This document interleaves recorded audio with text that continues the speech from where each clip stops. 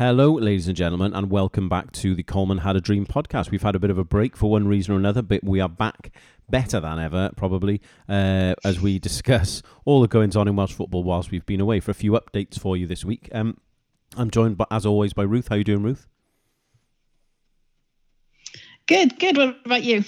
Yeah, I'm good, thanks. I've got a very exciting week coming up. I'll save this further down the line because it is football related. I'm not just kind of randomly showing off. I just wanted to reference it again. You're back in the car this week, so strangers passing you by thinking you're a lunatic continues. But also, if there is any breakup in sound quality, that's why. I also wanted you to retell your story. You were having a lovely little drink the other day. Out in the sunshine in Oregon. Yeah, just to give you an idea of what Oregon is like in supposed springtime, sitting outside one of our local breweries, band going, everybody having a grand time, up and dancing and all that sort of thing, and we're all just doing our late Saturday afternoon kind of stuff, and it suddenly starts snowing.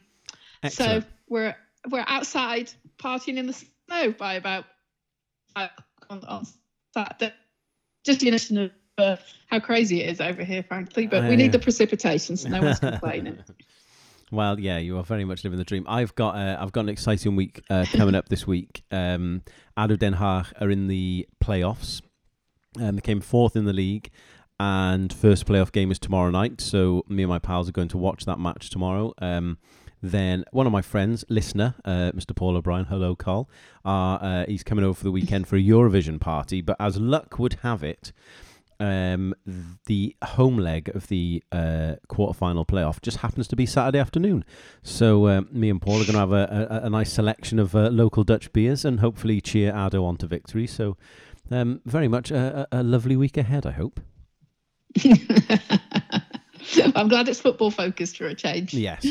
Well, he is coming for Eurovision weekend with his better half, but I'm sure we will manage to squeeze in enough beer and football to make that tolerable in one way, shape, or form. Anyway, I digress. As always, ladies and gents, we will start talking about football. That is the reason you are here. We just wanted to kind of do some updates, really, because I feel like a lot has happened and not much has happened since we last recorded. So we just kind of rattle through a few things, and we've got a few questions lined up as well, which we're very grateful for. So thank you for that.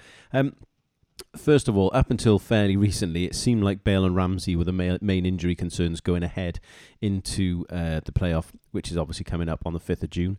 Zorba Thomas has also picked up a bit of a knee knock. There was obviously Ward is still recovering from injury. Even Nico Williams has potentially picked up a knock. So just a few little alarm bells starting to ring there, Ruth. Starting off with Bale and Ramsey, although Ramsey particularly looks like he's very much up and running again. Yeah, I understand he was starting at the weekend, so that's obviously a good sign. I was a bit concerned when I saw he was in the Leipzig squad but didn't get any time, but that looks like it's at least trending in the right direction. Bale's latest thing, and last thing I read was it was described as a back spasm. I actually think he might just be swinging the leg a bit at the minute. I think there is no relationship between him and Madrid at the moment. I don't think anyone is bothered in either way. I think he's just seeing out his time, Frank, at the minute. Yeah, I can't disagree with that. There's a big part of me that thinks that surely he's playing to the gallery here with the with the back issue line. I could be wrong, but he seemed like he was playing to the gallery, in my humble opinion there, which I have absolutely no problem with. And I'm sure that whatever the circumstances, he will make sure he is available in whatever capacity he's capable of being on that game on the 5th of June. So yeah, good news about Ramsey as well. Good to see he's back, not as injured as initially feared, not bad as injury, sorry, as initially feared. So good to see him starting on the weekend against Dundee. Zorba Thomas also looks like it might be kind of good news. The doctors at Huddersfield have given him hope of competing in the end of the playoffs if they get there, and obviously that is good news for us as well. Yeah, the quote I read said after the regular season, which kind of implies to me sort of before the playoffs, as it were, or at least within the playoffs. So I don't think his season is over in that sense. I think they're obviously managing whatever is up and seem pretty hopeful that like, as you say, depending on how deep they might go in the playoffs, there's time for him to come back. And I think given our timeline for our playoffs, that sounds fairly positive, doesn't it? Yeah, absolutely. Danny Ward is another one who looks like he should be back in contention for the last couple of games of the season for Leicester, which means he will obviously be back in contention for the Wales squad. We'll obviously do a preview closer to the time of who we think will start, etc., etc. So we won't do too much on that now. But Nico Williams was another injury worry, although again, similar to Zorba Thomas, he looks like he's been given good news as well.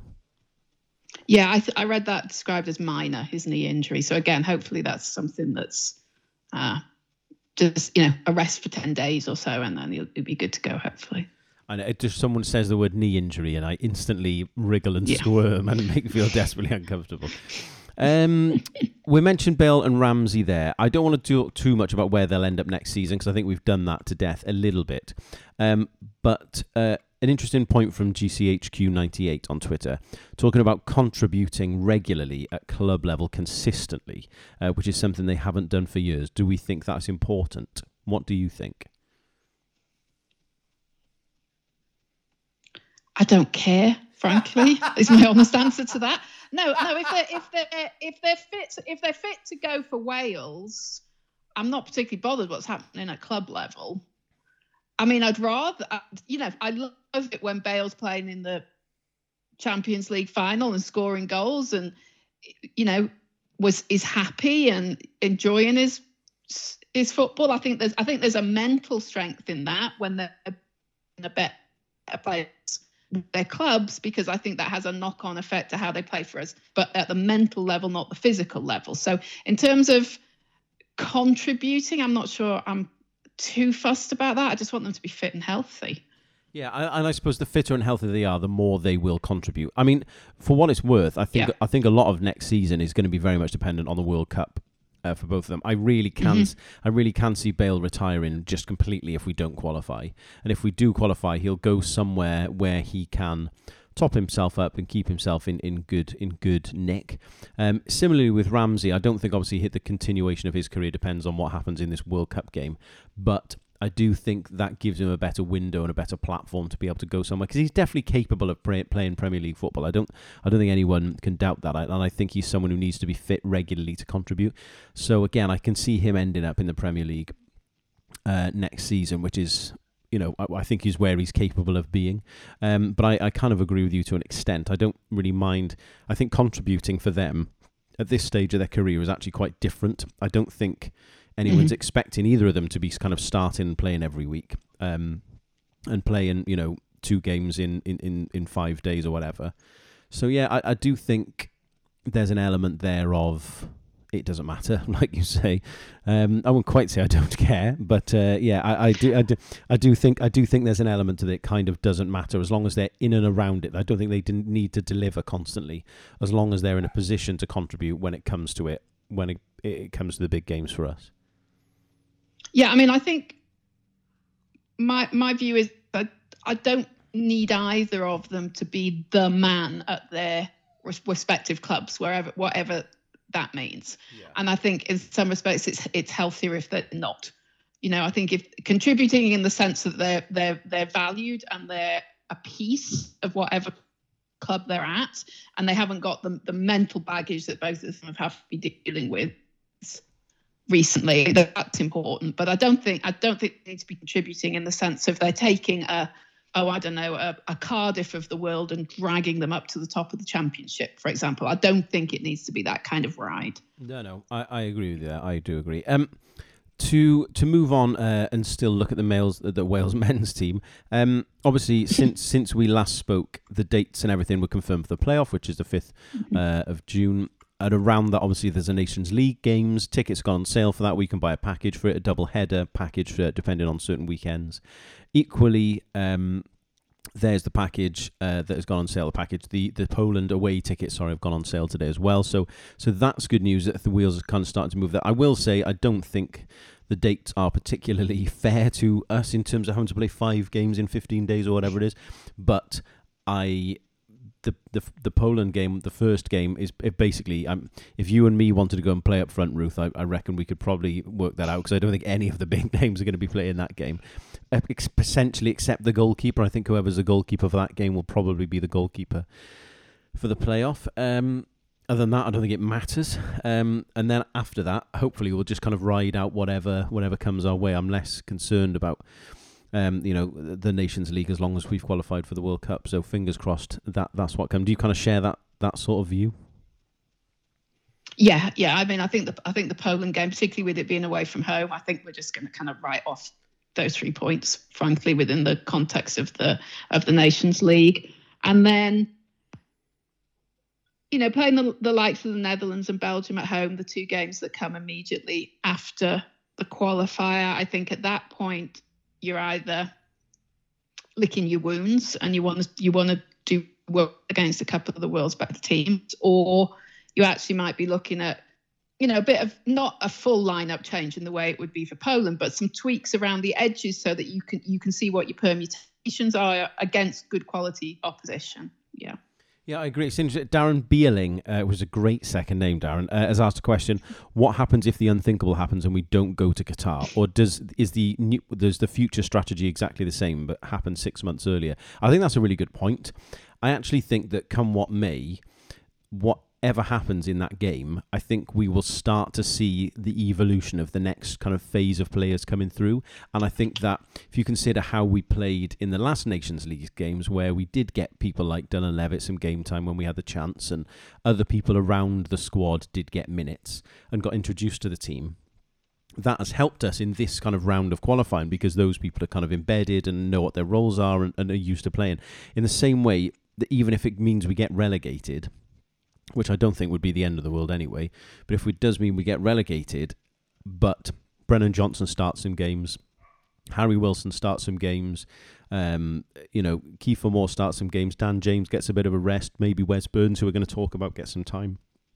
It all kind of starts to move things forward a little bit. So I don't actually I think the strategy will probably be that we're going to, that 6 months earlier type of thing that Darren's talking about there. I think we'll probably start in June, regardless of the Qatar results. Is my 10 pence worth. Yeah, I think you're either looking at those games with the World Cup in mind and looking at some squad issues as well, or you're looking at it as looking at some developmental issues. And I think either of those kind of put you in the same place in terms of the approach to those games. Yeah, I mean, I think it'd be interesting from Rob Page's point of view as well, because that is, that's when your real job is starting, if you like. I mean, he's had to finish off the work that Ryan Giggs has done to an extent in terms of the qualifying campaign and whatever, but to now kind of get us across the line, but also start to develop that next layer of talent, if you like, is going to be a huge job to see how well he kind of combines the old and the new. So I'm really intrigued to see how he does that, because that's going to be a big part of the job for him moving forward, isn't it? Yeah, but I mean, there is a question now, if we're not going to the World Cup, quite how and with whom we're moving forward as well, isn't there? I think there's an assumption that if we're going to the World Cup, obviously Page is in charge, but if we're not, and Giggs's contract is therefore going to lapse, where are we? Are we actually looking for a new full-time manager? Are we going forward with Page? I think there's that might actually be the biggest question that arises from the as it was put in the question, the unthinkable is, what does that mean from our managerial journey? Yeah, I personally think that there's no way that Rob Page doesn't get the job, and I don't know whether the things have already been worked out or whatever. I don't know. I don't think there's an appetite for a reset anywhere. If, as we say, the unthinkable, as we're calling it, happens and we don't go to the World Cup, then I still, ultimately he's taken us to within one game of World Cup and done really well in testing circumstances. So I do think, whatever the outcome, I think he deserves to move on with this, which was not my opinion not long ago, as regular listeners will attest. So I do think he would take that on. So I actually think that's probably the only thing we're kind of consistent on at the minute, is that Rob Page will be our manager moving forward. But there we go. One person who is definitely not staying put next season is going to be Tash Harding. She has announced that she is leaving Reading. She said she's excited and looking forward to her next challenge, whatever that will be. It's an interesting one from her because obviously she's been at Reading for a long, long time. The post, as I say, implies that she's got something lined up. What do you think that might be? Do you think she's going to go somewhere else in the UK? Maybe think she's going abroad? Any thoughts? I wondered whether it might be a sort of player coach type role somewhere for. She's 33 now. I wonder if she's looking to kind of transition a little bit and head in that direction. I don't know, to be honest. I can't see her coming across here. Yeah, ironically, I've written in my notes very similarly. I think I can see her being a player coach. I agree with you, but I said I can see her going abroad. I think she's mentioned that when we spoke to her that she wanted that opportunity to go abroad. So I just wonder if that's something she maybe has been given the opportunity to take up now, especially given her versatility at club level. Yeah, having said that, I think the opportunities perhaps to be a player coach type role might be more over here. So perhaps that might drive it, thinking about it. Yeah, it'll be an interesting one. And, whatever she does, I think she's, been a great servant to Reading. So hopefully, that stands her in good stead in terms of where she goes on to next. In terms of contributions, positive contributions, obviously, the recent games went as well as could be expected, I would say. I think the game against France was obviously disappointing to lose, and we'll look at the specifics of that in a sec. But ultimately, we went there to play and beat Kazakhstan, and that's exactly what we did. Yeah, I suppose the game sort of went as expected. Obviously, the 3 points against Kazakhstan was vital, and a 3-0 win, and a good performance as well. I suppose the French game ultimately was a bit sort of frustrating and somewhat disappointing. I think the manner of that loss was disappointing, really. Yeah, I agree. I think it's difficult, really, isn't it? Because ultimately we go into these games against these big nations, and I think it's a sign of the times that our expectations have shifted. And I think our performance on the whole was actually pretty good, considering the level of the opposition. Like I said, we'll come to that in a sec. I think for the Kazakhstan game, I think, again, can't be disappointed with the result or the outcome. It's exactly what we wanted. Good result, good goals tally. I would just say, and I think this is relevant to both games, that we kind of need to focus on being a little bit more clinical at times, I think. Yeah, I think the obvious example for that for me is in the French game. About 10, 15 minutes in, we were on top of them in the box. There was sort of maybe half a dozen fluffed chances. Ingle was in there, Fishlock was in there, and it's just as you say, I think when you're playing that sort of quality opposition, you can't not take those chances that come your way. Holland as well. It was a strange old game in that. Obviously, the French were on top, and I'm not saying I didn't think they deserved to win, but I don't think we showed our best either. I think that was my frustration to an extent. Yeah, no, I totally agree, and I think it's a weird one, that, because, again, we're playing such a great team to come away from that with frustration. I mean, ultimately, I really hate being this person because I feel like I'm digging Laura O'Sullivan out pretty much every time we talk about the women's game at the minute, which is not my intention. But again, another goalkeeper error has led to one of their goals, and I hope that it's come in a game that, to all intents and purposes, doesn't matter, and I hope that that's kind of out the way now, and I hope that when it comes to the bigger games, the playoff, etc., that kind of Rick is out of the way, because she does have the propensity, if that's the right word, to keep making these mistakes, and I hope that it's something that she can cut out soon. I think my disappointment with that one was it was so similar to what happened in the Scotland friendly 12 months or so ago. Yeah. In the same way that I was disappointed with Kaylee Green being sent off again. I think it was the fact that they are repeat issues, I think is what was concerning me about what happened with Laura O'Sullivan in that game. But I mean, I don't think the pass back to her helped. It was on her wrong foot, and So I think I don't think it's solely her responsibility, but I'm with you. I think it's just concerning the frequency with which we're discussing this.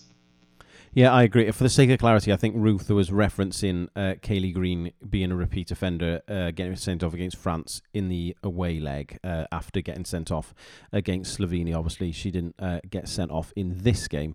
No, that's not what I meant. I just meant that's why I was frustrated by that. It was the second time around, and I think that was another issue with O'Sullivan. Was I felt we were at the second time around on this particular type of error. Yeah, no, I wholeheartedly agree. I think what's difficult is that, as I say, the concern that it happens in a big game, in terms of a playoff or something similar like that would be my concern. But obviously, we'll have to wait and see. Looking ahead, we've got Greece away and Slovenia at home in September, which are the big final games, and of course, we've just released that we're playing New Zealand in the end of June in Pinatar in Spain again. I've seen a couple of people go into that, so that's interesting. The one last thing I wanted to mention in regards to the women's game, the crazy game in the Women's National Championship where Coventry scored with literally the last kick of the game, 97th minute, unbelievable free kick, which kept Olivia Clark and Charlie Escort in that division, and in turn sent Watford, who they were playing, down. Obviously, the Watford team containing Helen Ward. So, bonkers, great news for them. Terrible, sad news for Helen, but also a fantastic achievement because that club was almost out of business, and it's been a huge turnaround. Yeah, no, I hadn't realised quite how at the death that was until I was reading up on the game. Yeah, I mean, I think Coventry's an interesting case, isn't it? I mean, both teams are doing remarkably well, I think, given the as you say, the craziness that's been going on in the background there for a number of years now. Yeah, it's a lot, isn't it? So credit to them for staying up. Obviously, bad news for Helen Ward. Yeah. As we try and move on and keep our updates coming, I think it's a good time to mention some good news, which is that David Brooks announced that he is cancer-free, which is amazing for him and his family. So congratulations to him and his family. Absolutely fantastic. It was great to see him on the pitch celebrating with the other players after Bournemouth got promoted. Great picture of him with a beer in his hand and Kiefer Moore. So congratulations to him, both in a footballing sense, but obviously most importantly in a health sense. So fantastic news for him, and I'm sure you would like to echo those sentiments, Ruth. Yeah, no, and it's just, as you say, a bit of good news.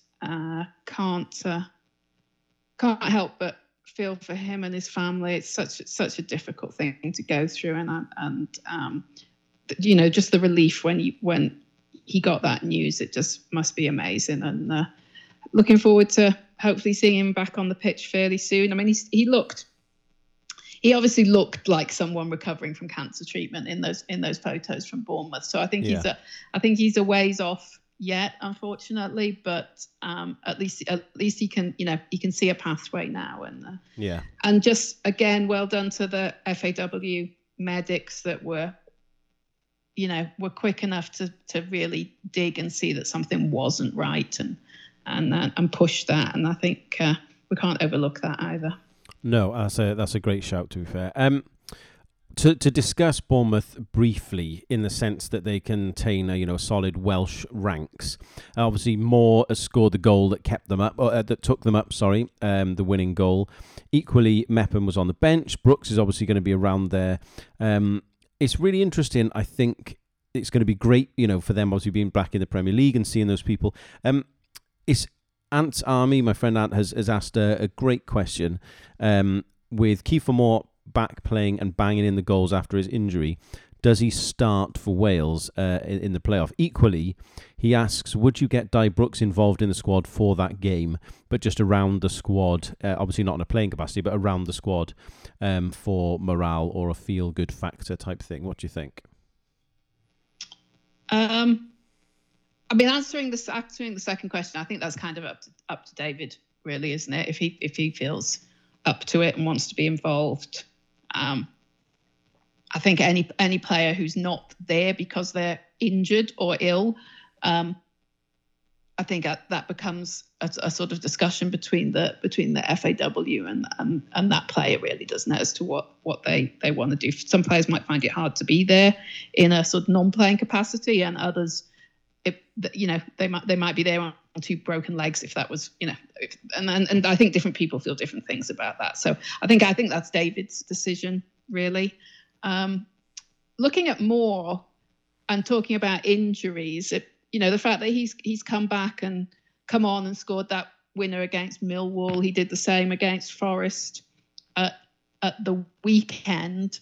Not that you'd ever want a player to be injured, but I think the fact that he's been able to come back and contribute in this way to Bournemouth, like the timing of it happening now, it obviously means they're going to be using him they're going to keep him and take him up to the Premier League with them, because it's like, why wouldn't you? And I wonder if that was the original intention. I wonder whether when they bought him in January, it was more like, look, we just need some solid sort of championship level striker that we can rely on and can be an extra piece. And I wonder actually if he hadn't got injured and whether he would have had this kind of what feels like an amazing impact on Bournemouth's season, even though it's just been in the last two games. I think the sort of timing of that, I think, is quite interesting.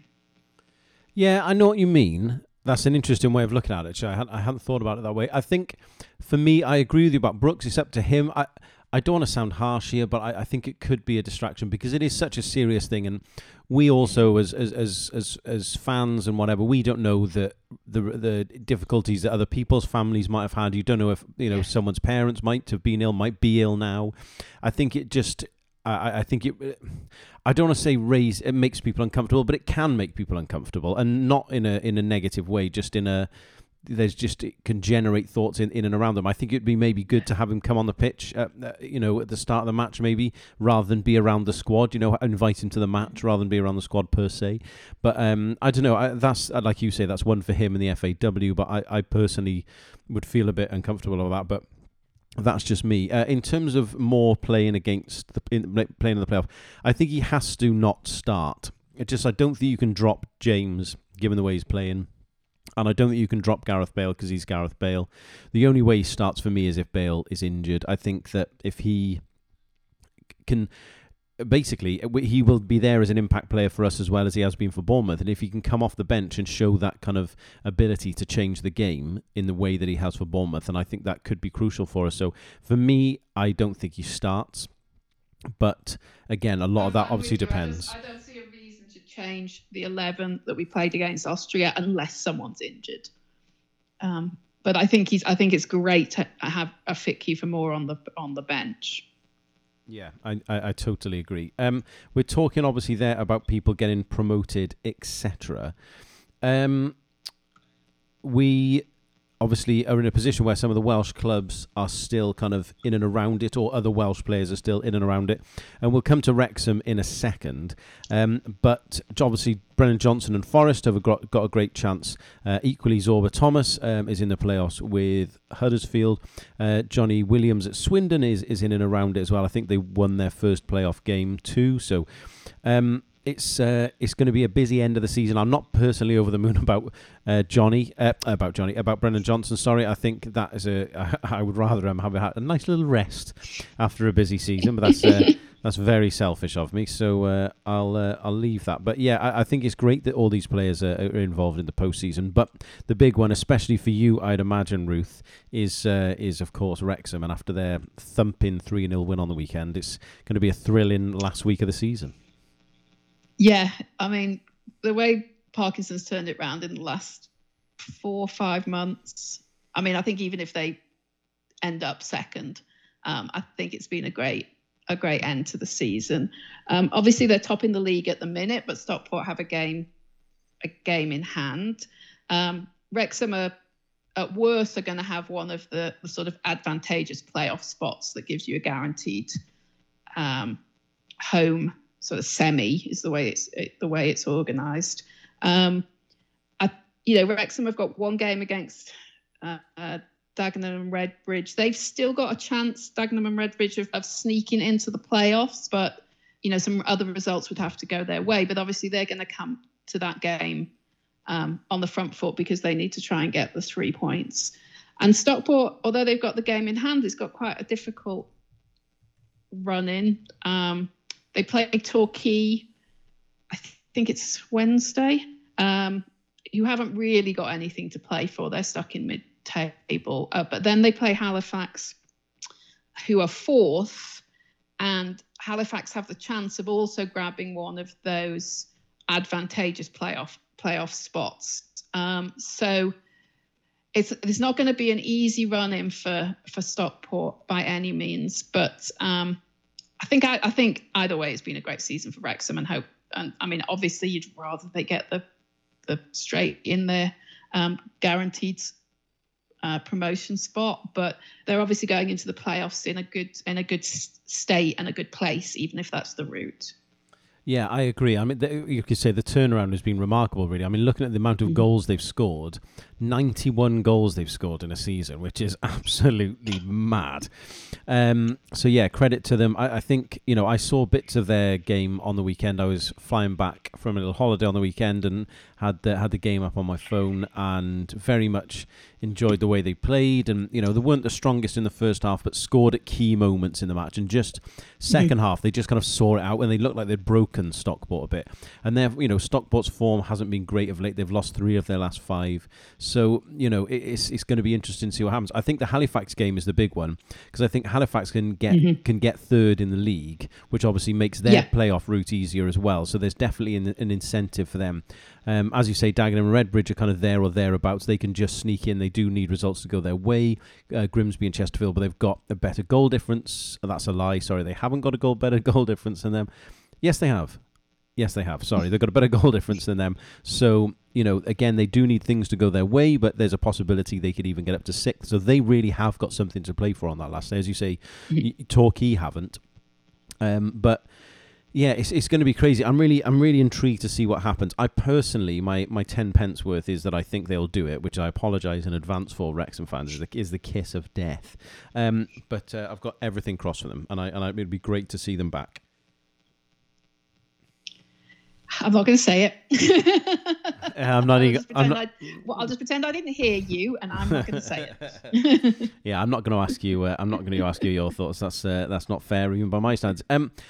The next thing we want to have a look at is Wes Burns. A few people have mentioned Wes Burns to us, playing for Ipswich this season. Had a great season. Do we think he will get called up to the Nations League squads? Joel, I'll just ask you that first. I have a follow-up question as well. But yeah, do you think he'll get a call up to the Nations League? I think he might well make the, whatever it is, 28, 29 that we've tended to get to Hensel recently. I don't think he'd, all things being equal, I don't think he'd make a 23. But I mean, it's interesting, isn't it? He's scored one goal in every 3 games, which from sort of right central midfield is pretty good return, even in that league. I think he's a little unfortunate where he plays on the field because we it's not like we're lacking depth in that position generally. But I think he's another one that it would be tempting to get involved with a view to the future. Although he's a bit older, isn't he? Is he 26, 27 sort of area now? He's 25. He's 25, I think, at the moment. 25. Okay. So, I mean, he's not a young gun by, in that sense. But I think the sort of season he's had, you've definitely got to give him some attention. And he must be well known. He was played quite a lot of games in the younger age groups for us. So it's not that he hasn't. I mean, obviously he's not really been in and around the senior squad, but he must be reasonably well known within the FAW setup as well. Yeah, I mean, referring to Darren's question a little bit earlier, I think he's an interesting one who comes into that next phase. As much as I love Chris Gunter, I think we're getting to the point where someone like Chris Gunter does need to be phased out. Not in terms of his visibility. I have no problem with him being called up to a big squad, but in terms of people who can make an impact. I think you're looking at Wes Burns as being someone more in that mould. For him to have scored 12 goals from fullback effectively, I know it's more wing-back really, but either way, that's still a huge return. He's got a load of assists. He's a League One Team of the Year. I mean, and that's in an Ipswich team that haven't done particularly well this season. I think they were mid-table, not really pushing for playoffs. So when you look at it in that context, I think when we're talking about bringing through the next wave of people, he should be in that for me. And I think when Gunter goes, under whatever guys that will take, he should be the next kind of replacement fullback in inverted commas that comes into the squad, because he's not going to take the place of Nico and Connor, as you've mentioned, talking about having a depth, strong depth in that position. Mm-hmm. But I think it would be good for someone of that variety. I mean, we've got to be realistic here. We can't be turning down people of that age who have had that good a season. I think he deserves to have a look at, to be looked at. Sorry. So yeah, I think he will get a shot in the Nations League, and I hope he does. It'll be interesting to see what happens. I know the squad is out. Is it a week Friday? 19th of May. And then the guys that haven't got playoff games or cup games, whatever, are getting together fairly immediately. I mean, I think, for example, when we went to, was it Portugal last year prior to the Euros? There was a few players, weren't there, that went and then didn't end up in the main squad. So maybe you get them involved in that sense, in that sort of more general camp, and then see what you've got from there. I'm with you. I don't see any point in not having him involved there, because by definition you're going to be missing a few players anyway. So you're looking to, I don't want to say make up the numbers because that makes it sound like they're not capable players, but you're looking to fill the participation anyway, aren't you? So. Yeah, I agree, and I think he deserves that shot. I would say, given the way given the season he's had. To move on to what I think is our final point, flicking through my notes furiously, is the Wales matches look like they're going to be going behind a paywall from 2024. In fact, they are. Viaplay, I don't know how you say it, are going to be taking over Wales games as along with Scotland and Northern Ireland. It still seems to indicate from some of the tweets that Noel Mooney's put out that S4C will still get some of them, at least the Nations League games and stuff upcoming as well. So that's something. But I just kind of wondered on your thoughts on that circumstance. To be honest, I'm not sure I understand the process, because it's in some stuff I've seen it reads like it's a sort of centralised UEFA decision, but then it only seems to apply to some countries, which again seems strange. I'm hopeful that, obviously, because there should be Welsh language coverage, that S4C can be involved, but then Viaplay could say, okay, well, we'll do a red button Welsh language something and claim that they're providing that. I'm not quite sure what to make of it, because it feels like the FAW have kind of said, well, this is UEFA's decision, but then they could object. And my honest answer, Dave, is I don't understand the process enough to understand kind of how much say the FAW have had in this. I understand that individual associations can have input and make points. So presumably the needs for the Welsh language coverage at least has been explored. I know Mooney put out a sort of cryptic tweet that indicated how much he loved S4C, but again, that's not actually committing to anything, is it? So my concern is that this is short-sighted, because we've seen what happens when games are not sort of front and center and easily accessible to the public, or relatively easily accessible to the public. And I think, the drop off in interest in the team that started about 15, 18 years ago, when games started to come off to what was then terrestrial and onto satellite. I think we might be risking the same the same issue if we're not careful. Yeah, it's an interesting one. There's two things I just want to add there. First of all, Viaplay have said that they are going to have a red button Welsh language option, and I assumed that was on the idea of removing the possibility that S4C could have it, because I assume that means that they have then exclusive in inverted commas. As I understand it, Wales signed up to the kind of collective bargaining agreement, and I would imagine that as part of that bargaining agreement, that has different tiers, if you like, for different countries. So, for example, England, France, etc., will be sold as part of the bargaining agreement, but elsewhere, to in a separate package, if you like. Whereas the middle tier nations, again, I don't really like these terms, but just kind of trying to be vague, of like ourselves, Northern Ireland, then I think we get sold in a separate package. For example, I don't think there's going to be much appetite in Lithuania to watch Wales play Poland, but on the flip side of that, there might be a high appetite in Lithuania to watch England versus the Netherlands in the Nations League or whatever. So I think that's where the argument comes from and why there's kind of separate packages. I totally agree with your points about what you've said. I think my concern moving forward is that when it goes behind a paywall, it does remove the likelihood that a casual fan, for one thing, is gonna drop in and watch, especially when you consider the cost. I mean, Sky, BT, and then something else to watch international football. The cost is just absurd. And if you want to have all of these packages, I think I read a thing about it. You're looking at somewhere about 100 up to 120 quid a month, depending on who your providers for different things. I mean, that's mad. And that's that's before you've even gone to a match, or I mean, it's not exactly without wishing to get political, it's not like everything else is getting cheaper at the minute either. So for that really bothers me, and whether how much say of that the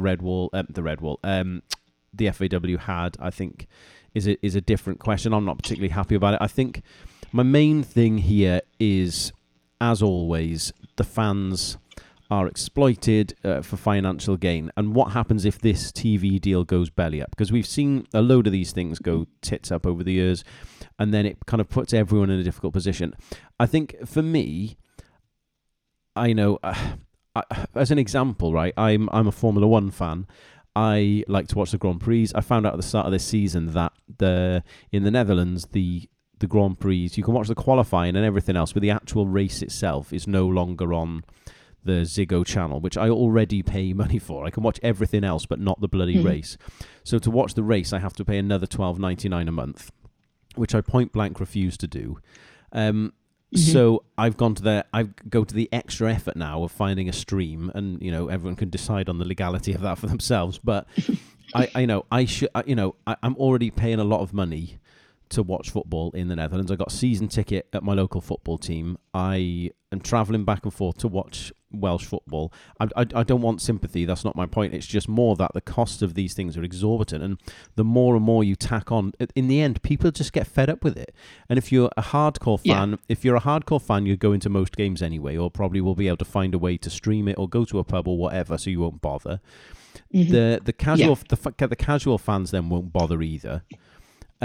So I just don't see who it benefits. I'm sure the FAW are going to get some money, a big chunk of money from it. So hopefully that'll kind of be reinvested and we move forward. But I the way this has happened and the way it's been done really bothers me, because again, the football fan, your average fan on the street type thing is not prioritized in any way around all of this, and that really really pisses me off. I've got to be honest.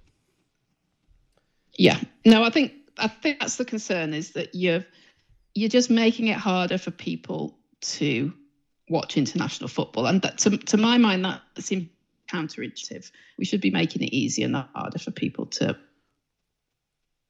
Yeah, I can't. In particular, I think, because it's clear that the market likes club football. So why are we making it more difficult for people to watch their country? We should be doing what we can to ensure that the country's coverage is healthy and viable and accessible.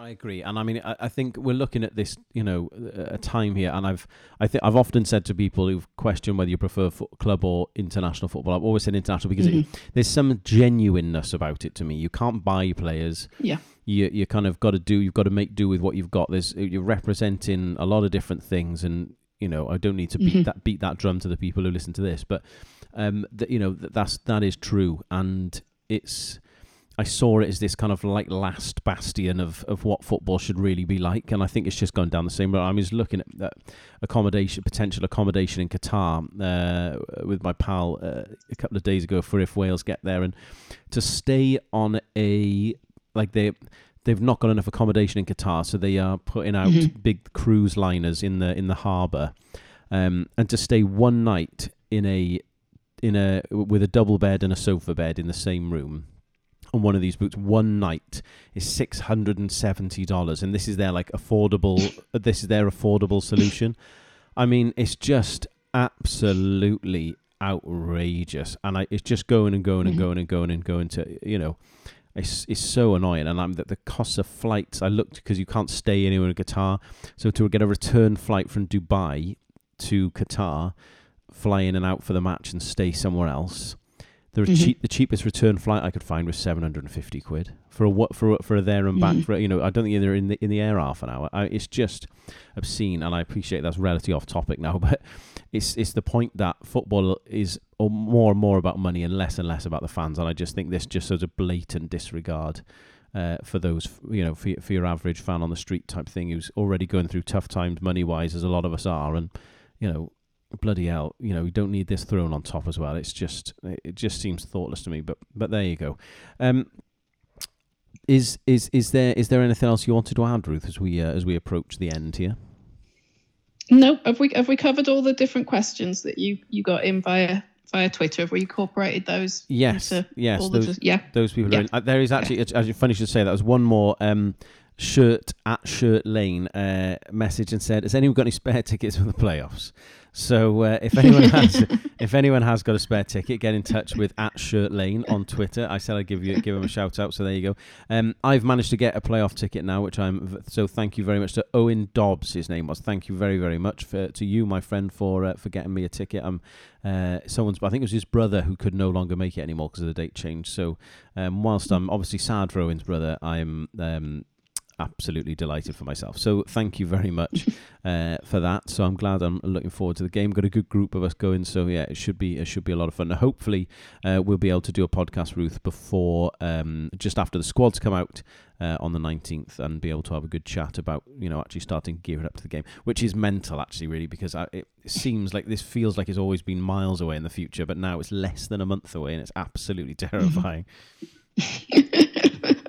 It's been a long process, hasn't it? Considering it really has. This, we knew where we stood. Well, we knew where we stood before November, but formally we knew where we stood in November. And this is just enough already. Have you looked into what you're going to do for that day? Because I'm just trying to think, because it's a 5 o'clock kickoff, so that's early morning for you. Oh Christ! I think I'm going to be bad. You can't even have a drink. Well, you can have a drink, but it'll be a long day for you. Yeah, no, I'm assuming it's still going to be on ESPN over here. I don't see why they would have had March's games and won't have this June game. So then it'll just be a matter of trying to get decent service, which might mean I'm back in the broom cupboard in the library, frankly, if that's the most reliable internet I can find. Well, as long as they let you sneak in. But no, I haven't looked at the specifics of that yet. Yeah. Well, as long as you can sneak a few cans in. My Bruins are in the hockey playoffs at the minute as well, so that's taking most of our trying to bar access time at the minute. Understandable, as well. and the Celtics are in the playoffs against the Bucks as well. It's all kicking off. Yeah. Well, there you go. We have done a full sports roundup for you, ladies and gentlemen. Dutch sport, Welsh sport, the Welsh national team, the women's team, clubs, playoffs. American sports playoffs, and I don't think you could want a more complete podcast. Well, there you go, ladies and gents. All of those things wedged in under an hour. That is some kind of record for us, I would imagine.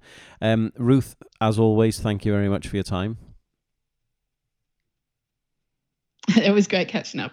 Absolutely, absolutely. And we'll be back very soon after the squad has been released to do a bit more of an in-depth preview and general chat about that game. Oh my God. And we'll be back very, very soon. Thank you for listening, ladies and gents, and goodbye. Bye-bye.